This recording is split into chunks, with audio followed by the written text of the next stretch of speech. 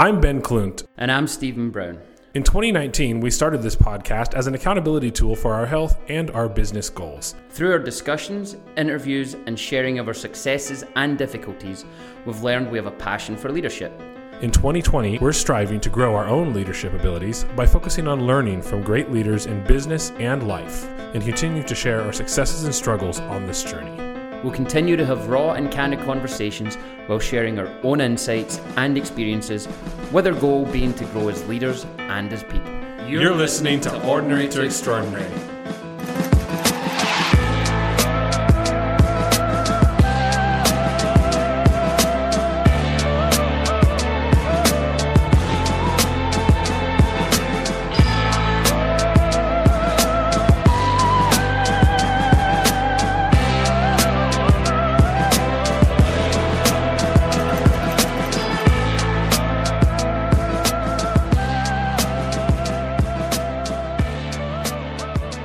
We are recording, Ben. Don't know why I sung. Yeah, why did you do that? So, we'll start it with this. Stephen likes karaoke. I love karaoke. Stephen thinks he's good at karaoke. Stephen knows he's good at karaoke. Stephen is confident. Yeah. So if you ever want to go to the Monterey, anybody, and sing some karaoke, Stephen will do social distance karaoke with you. I don't think they're doing karaoke just now. What? Because you usually don't start it till 9 at night. But I have appropriated a phrase from one of our mutual friends, and I love it. I have confidence for no apparent reason. Is that P Money? No. Miss Nadine Burgess. Is that what she says? She says it all the time. She said her mum used to say that she had confidence for no apparent reason. And I mean, I'm the same. I'm not the best looking. But hey, I'll act like I am. This is true. This is true. So I'm glad you realized that, Stephen. Yeah. Give me some of that, would you? You're a confident dude for I'm the most part. Dude. I'm not Stephen confident, but No. I'm a confident dude.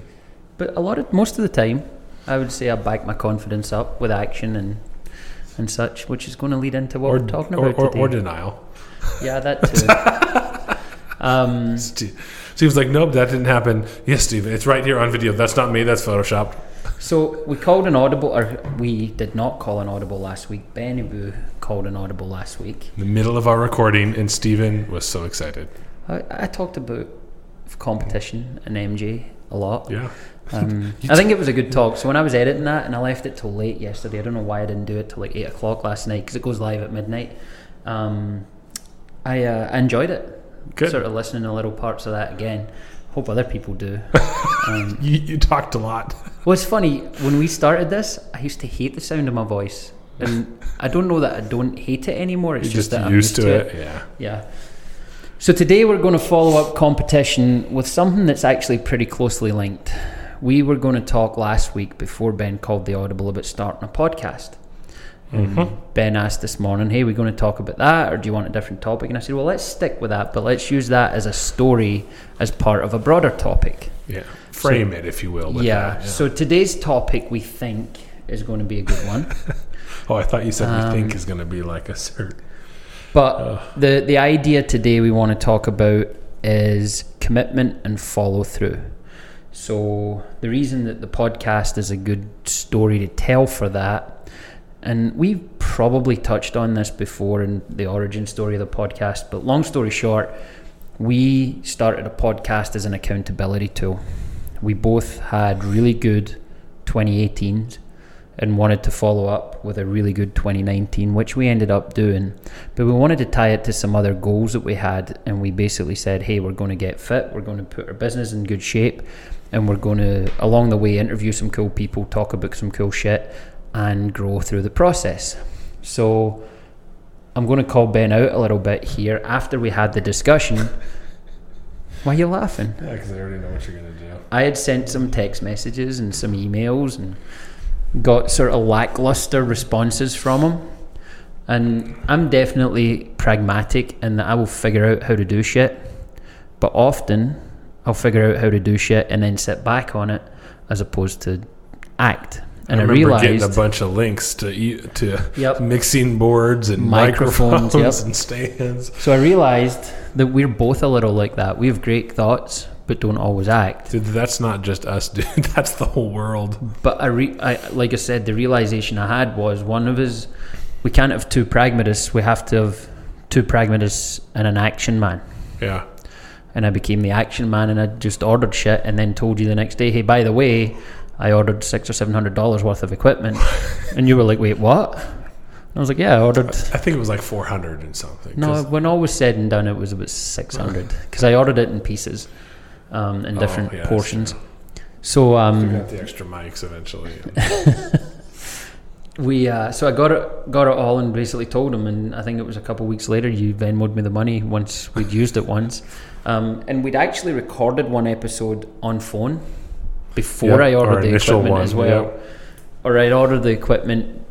Yeah, we ordered the equipment because how we did that. Yeah. But I basically knew that if we had the equipment and we set a time and we put stuff on the calendar and we started to build out a framework, that Ben would get on board because it was something he would be passionate about. And we committed to doing it for a year, so there was a time frame associated with it. At least. Yeah. Our initial commitment was a year, mm-hmm. right? And we had multiple meetings about it, and you got more and more excited about it as time went on. Mm-hmm. And we went through a little phase where we thought we had to script everything, where it was like, let's have a whiteboard with all our stuff on it, let's have a sheet with the full. And after about one of those, we were like, yeah, fuck that. And then there was a time or two I can point to where we've both walked in and be like, so what's our topic for today? Mm-hmm. That doesn't happen very often, but there definitely has been once or twice where we've walked in and not known what we're going to talk about. And it's led to solid discussions, to be fair. A lot of those are some of the best. On the fly, yeah. Because sometimes it's just, it's just doing it, which goes to that action, follow-through portion. Yeah. And we got commitment. Yeah, and that's kind of, but that was, so if we want to talk about commitment and follow-through, a lot of podcasts started up around Spokane. Yep. Mm-hmm. COVID hit, and a lot of them didn't put anything out. Well, and people in general haven't put stuff out. Or people start a podcast and say, we're going to do this once a week, we're going to do this every other week, we're going to do this once a month, and they'll do it for a minute, but then there's no consistency. Nope. We just released episode 85, and from the time we said we were going to do one a week, we've done one a week. There has been no week that we haven't released something. Yeah, that's true. And they've always been recorded. And we promise we will have more interviews. Mm-hmm. We're getting some lined up right now. It's consistent. It's, even if it's just a 30-minute, we've had some 30-minute podcasts that were like, well, we don't have much else to report. Yeah, those have been quick, if any. But anyway, the podcast as the baseline for this is that we said we were going to do it. It might have taken a little coercion, but we did it. And now we continue to do it because we get feedback that people like it and we enjoy it. It's like a therapy session. I think some of the most probably valuable comments to me, I think, were from Harry Sladich, I think is the one who said it, and Philip Tyler said it as well. I think those were the two. There might have been a couple more like that of our interviewers that just be like, hey, I appreciate what you're doing here with the podcast. Like it's having a positive effect on our city. And I was like, like not something that I necessarily saw, but for you to say that, being Tom people Simpson said that too. That's who it was, Tom Simpson, yeah, too. It's like for you to say that is impactful, to me at least, right? Because a lot of the time, these things, I don't think, and I'm speaking for myself, not necessarily for Steven, but it's like I don't get like a lot out of this, right? We don't get paid to do this. We don't, I mean, it's fun. We get to catch up. It's a release of some kind for us to be able to talk, right? Since we both like to talk about ourselves. But, so we get to do that, and you guys somehow listen. But, yeah. So we get to do that, but to know that it's having a broader impact, I think was a lot more meaningful for me when those times you're like, God, sometimes it's like, why are we continue doing this again? And then it's like, oh, there's people out there that listen, that enjoy it, and it's having an impact on them. And I mean, like we said before, so we've had people come up and say like, hey, really appreciate your podcast. It's given me some good insights that you shared in your last one, and I'm going to work on implementing that. It's like, wow, yeah, that's cool. There's also been some really, really deep connections that have been made by podcasts that I haven't shared on the air because people tell you these things in confidence and you don't explicitly say, hey, can I talk about this? Yeah. Even if you're not using their name, you don't want them to listen and go, oh, God, I didn't know I was giving you material to discuss me and discuss my issues and morph into. Totally. So, no, there's been some really deep things that people have said, hey, I appreciated you talking about this. Can you give me some insight? I've met with people for coffee after they've listened and they've asked for advice on everything from starting podcasts to, you know, do you know any therapists to see? Is there a way for you to help me do this or that? So it's impactful for us because, I mean, it's wonderful knowing that you help people, but it's really rewarding knowing that something that we chose to follow through on and that we've been really consistent with is helping people. Yeah. I mean, I've said from day one on this podcast that my goal on a daily basis is to help as many people as I can. Yeah.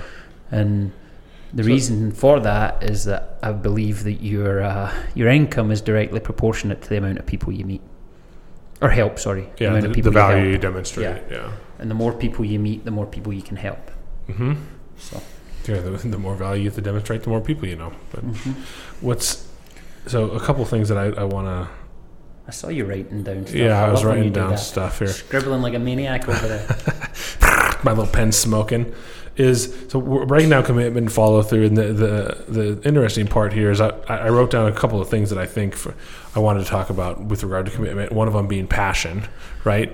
Because I think in order to commit to something, you need to be passionate about it if you really want to, because there's going to be hard times and there's going to be struggles. You can commit, but not for the long term, I don't think, and have it be passionate and happy and fulfilling.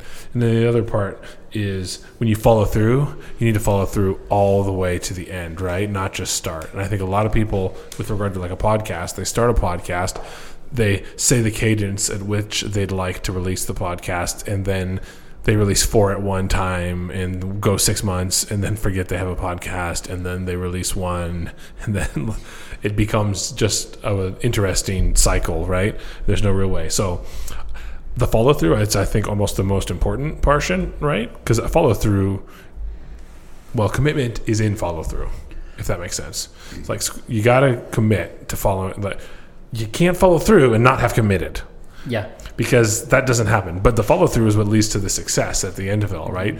The only reason why this podcast would have any success is because of the actual follow through. Yeah. I agree with about 80% of Yeah, what I know. you You're not said going to like the passion about, commitment. No. I think you do have to be passionate in order to be committed. I think there's a nuance to it, though. Oh, so... I don't think you have to be passionate about what you commit to. I think you have to be passionate about what you are doing in order to achieve what you commit to. So that, I'll break it down. You might not... I can give you a personal insight into this. You were passionate last year about getting in better shape. Your back hurt, you knew you weren't looking as good, your pants and your shirts were fitting a little tighter than they should. So you got passionate about the result. Mm-hmm.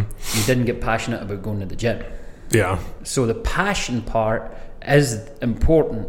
I just don't think you have to be passionate about the actions. I think you have to be passionate about the vision. And I don't disagree. Or your part in the vision. I don't disagree, but there has to be some type of passion, right? Exactly. If it's just pure grit that you're trying to use to get you through it, I think at some point you're going to burn out. Mm-hmm. I mean, unless you just have some weird mental fortitude that no one else has. Or you need a basement full of new shoes. Or you're Steven. But the other part of that, which I think is interesting, that goes along with that I wrote down, was mental health, right? Mm-hmm. Because if you're not doing something you're passionate about and that you've made a commitment to doing, I mean, it's going to be hard to be strong mentally because, again, we go back to finance and credit card process. I mean, there's times where it sucks hardcore and it's really freaking hard and I want to quit and I want to walk away. And if anybody thinks I'm successful at 31 years old, it's because of the commitment and follow through, right? It's like I committed to being there for my clients. Mm-hmm. I committed to providing for my family. And you follow through on that.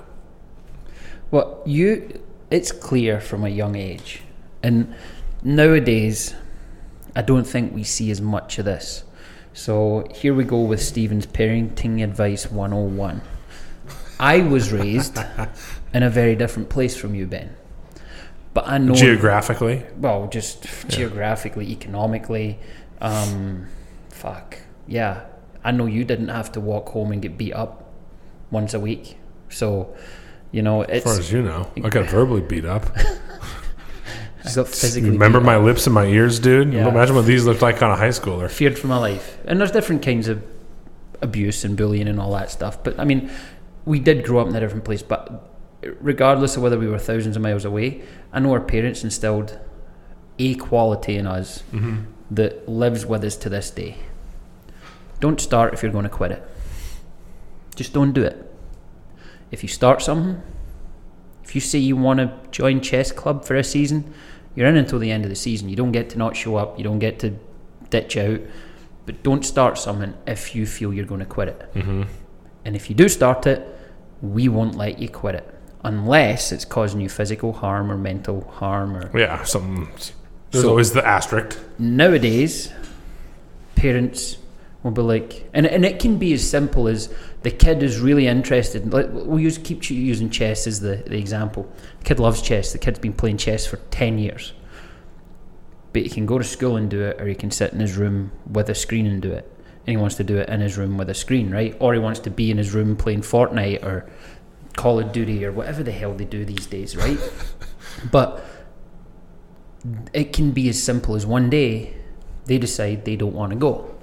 And you let them quit, and you don't hold them to their commitment. You don't hold them to following through for their teammates, for their coach, for their friends, for their family. That you've already made plans to get them a ride to and from and all that stuff. And nowadays, I feel like parents allow their kids at a younger age to make the decisions for them, as opposed to, now you're going to go to gymnastics, you're going to go to soccer, you're going to go to basketball, even though you told me you don't want to today.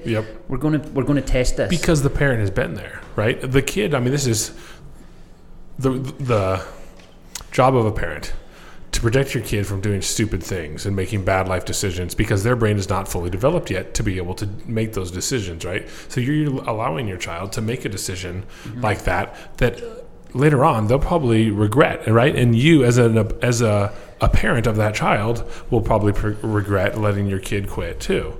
Again, asterisk, if they're mental harm or physical harm, that's one thing, right? But you always feel better, at least in my opinion, when you follow through and you commit till the end and you get it done. You could have said, I did that. That was a bitch. I'm never doing it again. Right? But you finished it. Yeah. Right? It's like you always want to finish the race. You always want to finish it. Give yourself a timeline, if nothing else. And commit to, it's like running, right? It's like, I'm going to go for a run. I'm not going to commit to an hour run, but I'm going to commit to 15 minutes. And then this is how I sometimes will do it. It's like, and then I'm going to commit to another 15 minutes. And then I was like, I'm halfway through. Like, all right. Like I could do 10 minutes.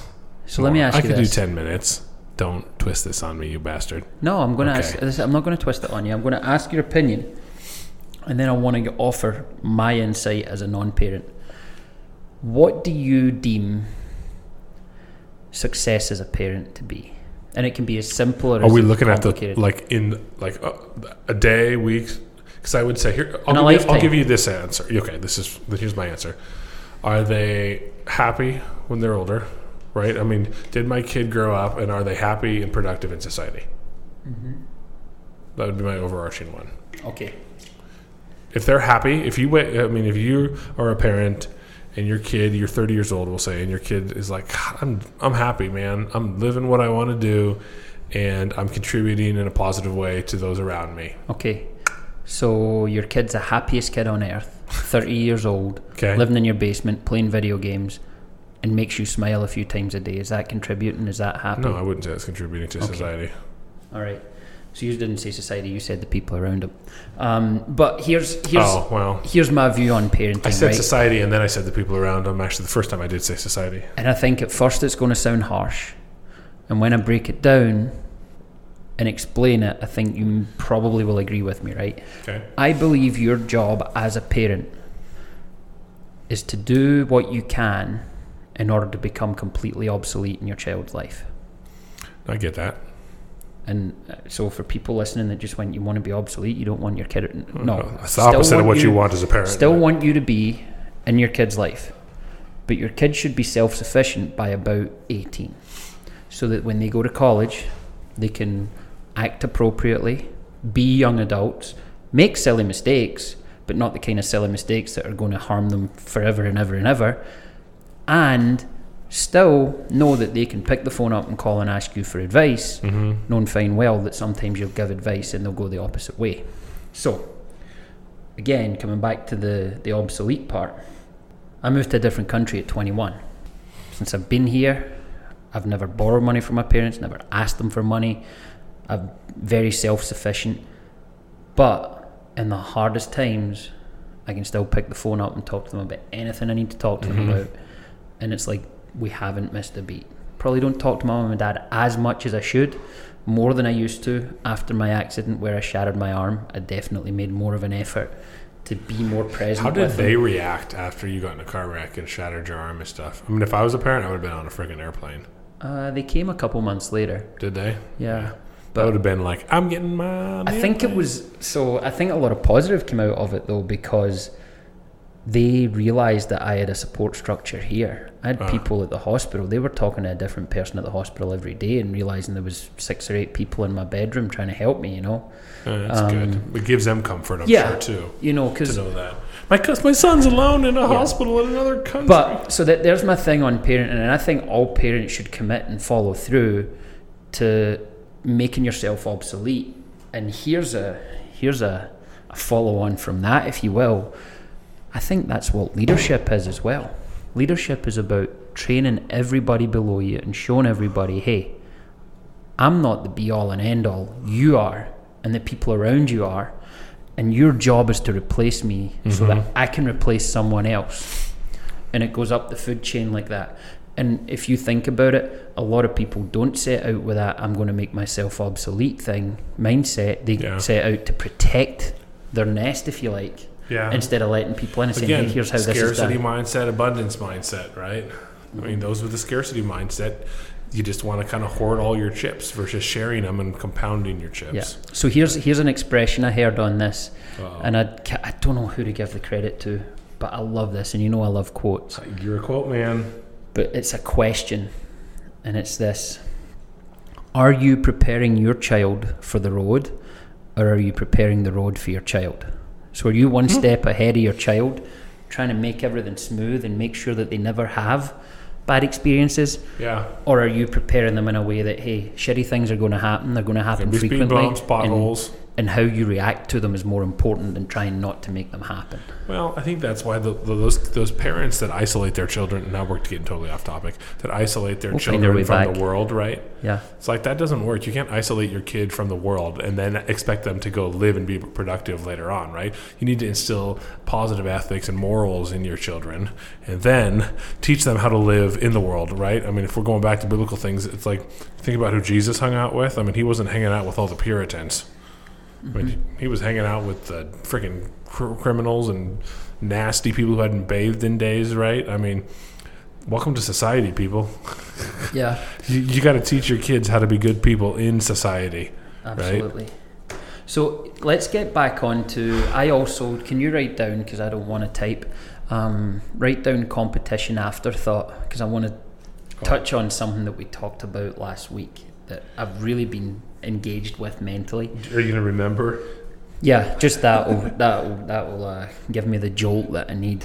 But before competition afterthought. Yeah, but before we get there, what I wanted to kind of move to was that commitment and follow through is often looked at as bragging or boastful, sometimes in the wrong way, right? And I'm going to put it to you like this, because I know your sales office does this as well. So you're in sales, you're a producer. November, December, you start projecting for the next year, right? Do you have to say your target out loud to other people? Do you have to share it with other people and say, this is what I plan on doing? Is that a question for me? Yes. Yeah, we put it up on a board. I keep track of everybody's goals and then the new money for the year. But they set their own goal. Yeah, they set their own goal. Yeah, so we don't set their goal for them. But they have to call their shot, right? Yeah. Now, you don't need to name names. I won't name names on my team either. But how often do you see someone set a goal and you look at them and you go, you've got the skill set to do double that. You've got the tools and the ability to go out and do more than that. and you're lowballing yourself. Not honestly. So we have. I better watch what I say. Right? Is that doesn't happen too often. Okay. At our firm, it sometimes goes the other direction. People set these outrageous goals, and you're like, "That's when have you ever done that?" That was going to be my next question. And then they do it every year, and they continue to do it, and they never hit it. What we do is sometimes we create these goals and then don't have the commitment or follow through. People have the ability, right? And where I'm going with this is I have made complete peace with the fact that every now and again there's going to be a month that I don't hit the goal I have to hit. Mm-hmm. But I'm also, and I learned this from Peyton Manning when he talked at one of our conferences, one of our Heartland conferences. He said, look, I lost a lot of games in my career because he had like a 12, 15-year career. He said, I lost a lot of games in my career, but I never walked off the field feeling like I didn't prepare and I hadn't done everything I could to win the game. And that's where I'm at. So I call my lofty goals, go full Babe Ruth and say I'm hitting the home run over centre field. And sometimes I don't do it. But I'm okay with it because I know that the follow through and the commitment to get to that goal was there, and it usually just compounds into the next month or further down the line, right? Where I put up double the next month, or I'm pissed that I lost, so I go and I get it, right? So others, I think, call those lofty goals and then don't put the action, the commitment and the effort in to see the results, right? So when they call their lofty goal, they actually reach a point where they make peace with not getting to the goal, because the first two or and we've talked about this with Warren Gresh's. It's like when people go to the gym for the first 3-4 weeks of January, and they spend hundreds of dollars on new gear, gym membership, and they do a little bit a lot, they do a lot a little bit instead of a little bit a lot, right? And by that I mean they go every day for a week and they can't walk the next Monday and their chest hurts and their back's sore and they're miserable and they haven't eaten, they've cut down to 1,500, and then it's just they binge eat and they're like, I'm not going today, and then that becomes a month of not going, and it's a cycle. As opposed to today I'm going to start with a 20-minute walk with the dog and I'm going to try and do 5 push-ups on the hour every hour, something like that, right? And then the next day it's like, I'm going to do a 30-minute walk and 10 push-ups on the hour every hour. Or maybe, so it's incremental growth. So I think in order to be committed and truly follow through on something, you set lofty goals, but you set times and principles and things that are non-negotiable on a daily basis in order to get you to those goals. And I'll say, because I know you and I have had this goals discussion before, it's like, I think for some people setting lofty goals is good, and then for others it's mental. I mean, I know for me it doesn't always work. Like, it makes me feel worse, and then you're like go into this spiral, like that could be that you just don't feel good about, right? It's like you don't hit it. Oh, I didn't hit it, damn.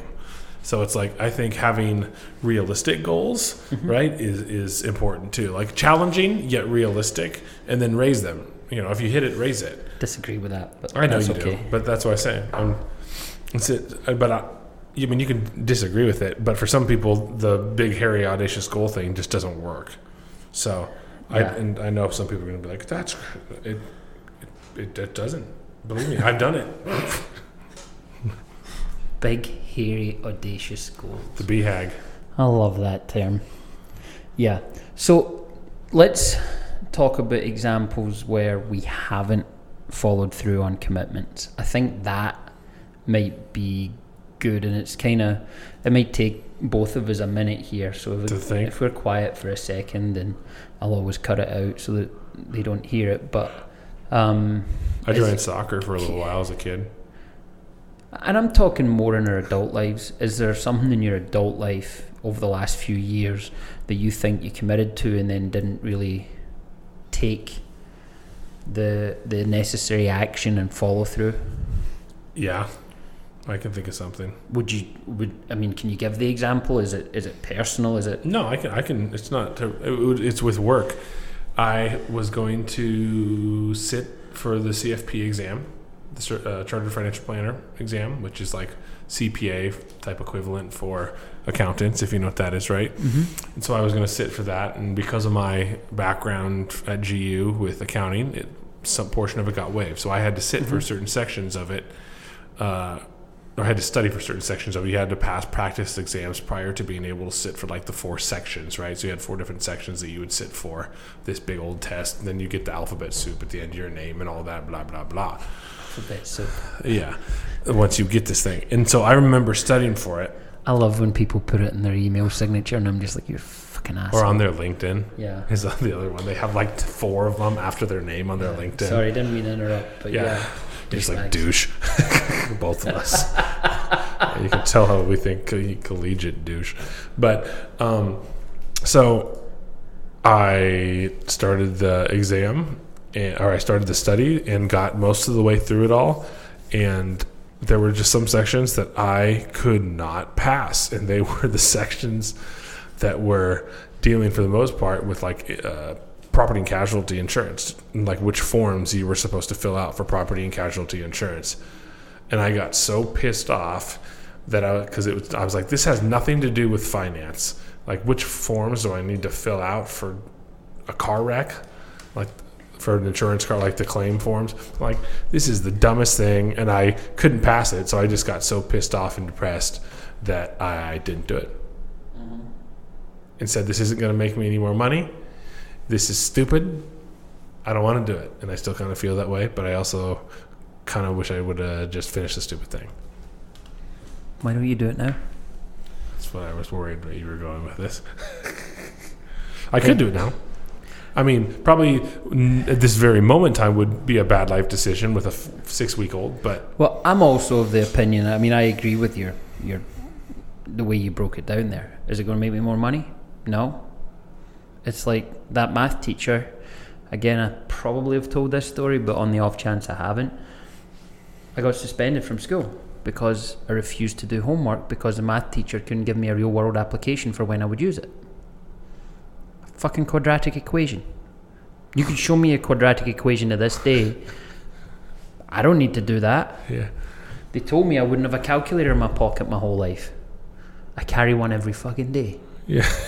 And I didn't know that was going to be the case. Yeah, you got lucky on that one. Buddy. I just knew there is no conceivable place or time that a quadratic equation is going to serve me any purpose. Yeah. If the apocalypse comes and I have to reinvent stuff, I'm going to have to find somebody else that does quadratic equations. I don't care to do it.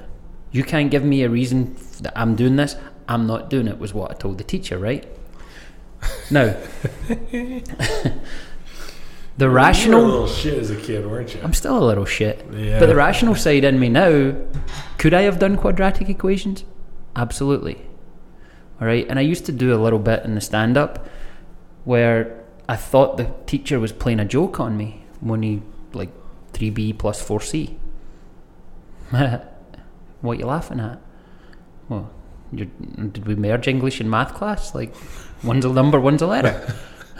Never did the B times table. Again, got sent out the room for being a smart arse. But where I'm going with this is, if it's not going to make you money, don't waste your time on it. Yeah. If it's not going to serve you well down the line, don't waste your time on it. That's why I tell most people a master's degree is a piece of paper that's going to cost you a shitload of money and isn't going to do anything for you in terms of finances. There's the odd occasion where someone might only hire you if you've got a master's degree.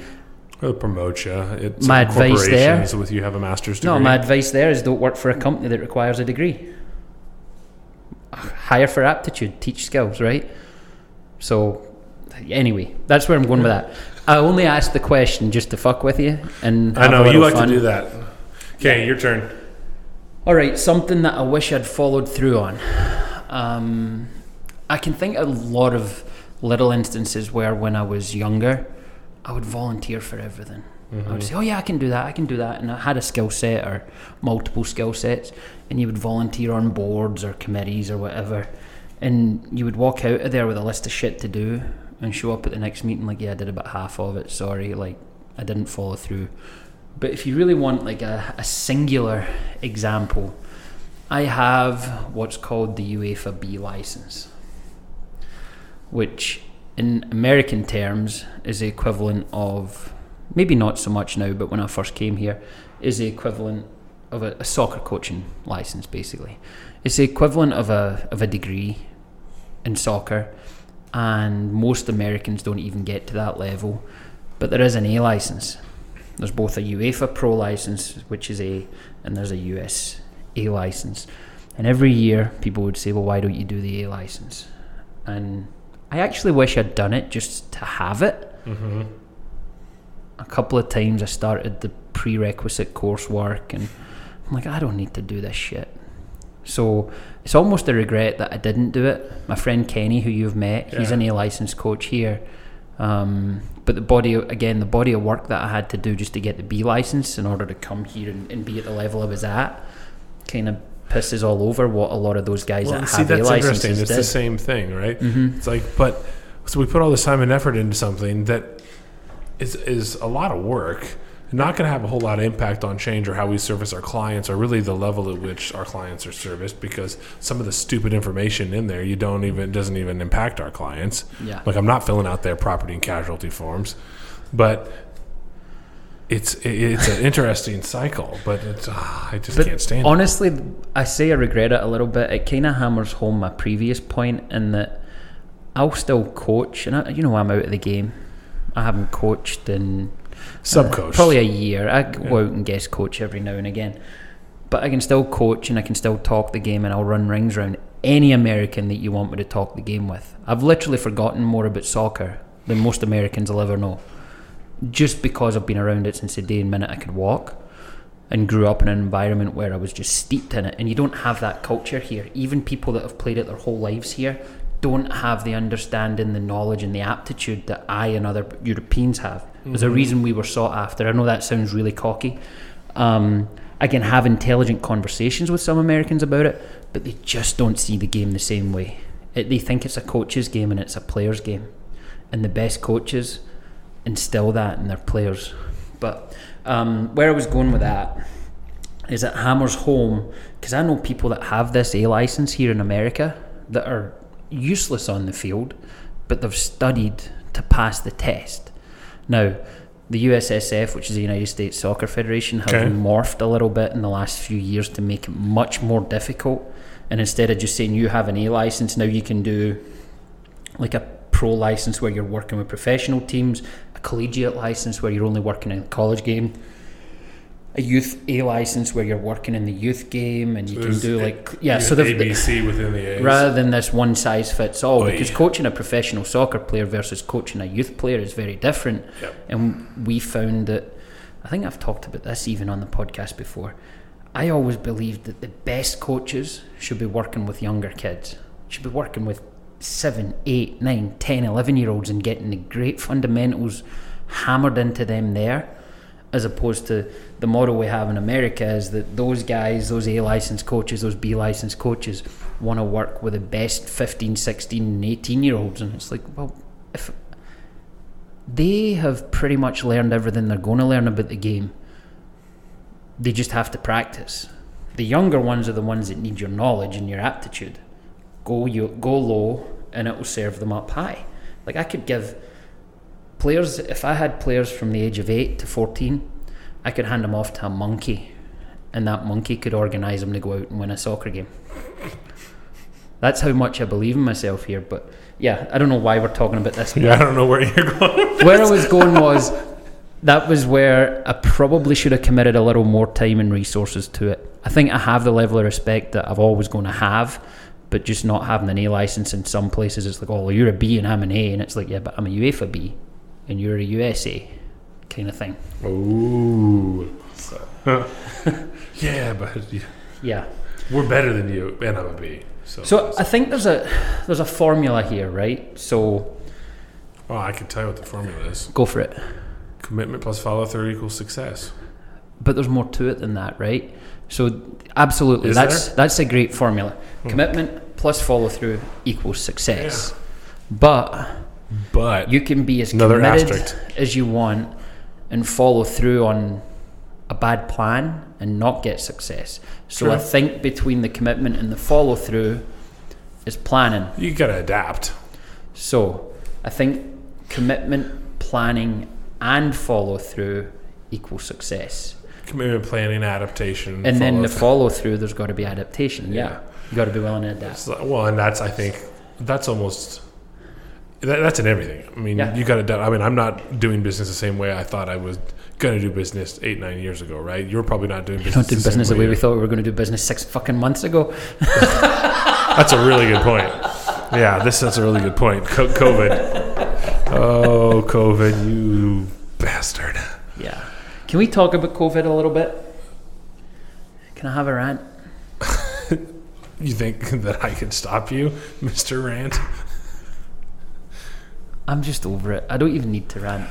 We talked off air. Yeah, I think everybody's burnt out on COVID at this point. Everybody wants it to go away. We want to travel again. We want to go out. We want to drink with our friends. We want to have fun. And the political posturing needs to stop. See, now I just poked the bear. Watch, Steve. The political posturing. It's all political at this point. You just said in a really concise and polite way what I would have talked about for 5 minutes and sworn a lot. And called a lot of clowns out, and local clowns specifically. What did I have you write down? Competition afterthoughts. You can't remember it, can you? No, but I will. I knew. I was like, I should write down more. He's not going to remember. I do remember what it was. Okay, no. So I've been playing an absolute buttload of golf. Buttload. And I'm committed and following through on really trying to get better at golf, right? Me too. And I think it's the perfect game for me at this point in my life. Because you're getting older? Because I'm not competing against anybody but me. I know. So why is that the perfect game for you? Why this because point? Right now I know I can't go on the golf course and beat some of my friends. I know who I can compete with. I know who I'm better than. But and who you're worse every time I get on the course, I can get a stroke or two better. I can get a few strokes worse. But I make breakthroughs on every single round. Like I'll do something that I wasn't able to execute before. Yeah, you might not be able to do it the following time, but time, yeah. But I'm at this precipice where I'm learning to hit the ball much better than I've ever hit it. And one of these days I'm going to go for a round that's really comparable with a bunch of my friends. Yeah, you can have that round. I'm that close, right? And the reason I'm saying that's good for me at this point in my life from a competitive standpoint, and why it's not comparable to any other game or any other endeavour. So like people talk about finding running later in life. I fucking hate running, right? You know this. Like I don't want to run for a long time. If I run a marathon, even if I do a personal best, I'm paying somebody a load of money to run a few minutes quicker. It doesn't make sense for me, right? With golf, it's not like that. With golf, every single time I do it, whether I go to the range, putt on a green only, play a full round, go to a swing suite, whatever I do, I'm making breakthroughs over and over. And I'm constantly competing with myself. And then when I add in the cerebral nature of it, that's where the commitment and follow through part links it. And I think I'm just at a really good point. I mentioned that when I play soccer, I'm at half speed. When I compete against other people and other things, I don't go as hard. I don't think I would put myself in the situation that I described with the axe throwing ever again, because I've got golf. So yeah, golf's my competitive outlet from now until the day I die, or can't walk anymore, whatever one happens. Well, golf's such a bipolar sport too. It's funny how mentally, you could have one heck of a swing and hit the ball down the middle of the fairway, 250 yards, whatever, and it just looks like a beauty shot. And then you chunk it off into the water on the next. Well, and it's just like, God dang it. Like, you just screwed up a perfect. We've only played a couple times together this year, right? Yeah, at least I remember at least one of the times we played, I was crushing the ball with my driver, right? I was knocking it 280, 300 yards, really crushing it with a driver. But the rest of my game was bad. And then I go to the range the other day, and every club in my bag swinging easy, making contact, like, and I'm talking like, you know, those shots where you make the contact and you just know it's good. You don't even need to look, and then you look up and you see it nestle at exactly the distance it's supposed to go. Except my driver, spraying that sucker all over. The driver was going straight but not far, and it was infuriating. I've got a $600 driver. I got 40% off of it through a friend's discount code with TaylorMade, but I've got a $600 piece of equipment that I can't use. And if I'm playing around, I'm probably going to leave it in my bag until I can perfect it, and it's infuriating. But the positive is every other club in my bag, I'm hitting really well. Oh, and you were hitting your driver good, so it'll come back. Yeah. Like I said, I'm at that point where I can leave the driver in the bag. I can give up 40, 50, 60 yards and hit a 3-wood. Yeah. And then I'm hitting another club that and then I'm you're good not with chunking it one way or the other. Until I'm good with it, right? So it's just that I love the cerebral nature of it. You mentioned the mental. It can drive you bonkers. Totally. And if you have a short memory, you can go and 8-putt. I haven't 8-putted, but you can take 3 putts on a hole that you should have put in one. Right next like to the one flag. putt. You should have one putt, right? Yeah. And then if you can forget that on the next hole, you can go and hit the shot of your life. Yep. And I love the cerebral nature of it. But that is life in general, though. Yeah. I mean, as soon as you feel like you're striking out is usually when something positive happens, right? I mean, in finance, we see that it's like shitty month, biggest month of your life. And all of a sudden your income has just gone up by a substantial amount. It's like you just never know when you're going to have that great fairway hit that's just dead center down the middle. I mean, so you just got to try and stay mentally positive. So here's my my commitment with the follow through. I told you I'm going to really commit to getting good at golf. Right now, I can range from 90 to 100, right, consistently. And when I get to 89, 90, that's a good round for me. I'm going to tell you that within a year, so before August next year, at one of our local Spokane courses, I'm not going to go to a pitch and putt or anything like that and call an audible. Pitch and putt. I'll shoot sub 85. Sub 85. Committed to shaving 6 shots off my game consistently in the next year. Well, I'm going to put that in my phone right now so we have a timer that goes off in a year. So in a year, Steven, you said 86, right? Sub 85. That means under 85. 85 or less, yeah. 85 or less in one. And everybody that's listening can hold me to that as well. Steven still owes me a burger, by the way. If you're listening, well, we haven't been able to go out. Like, geez. Like, barely. Plus, you've been gone a lot, and I've been gone a lot. August 24th, 2021. Here we go. But I did see that Churchill's is opening back up, so there we go. I like it. We'll have to go get a drink and a burger on a Wednesday. Well, so yeah, it's a there nice you go. Shorter one today. We got some good interviews coming down the pipe. We just scheduled one today, and I actually ran into another one this morning at the car wash. And he's like, I know, I owe you a call. I didn't even say anything.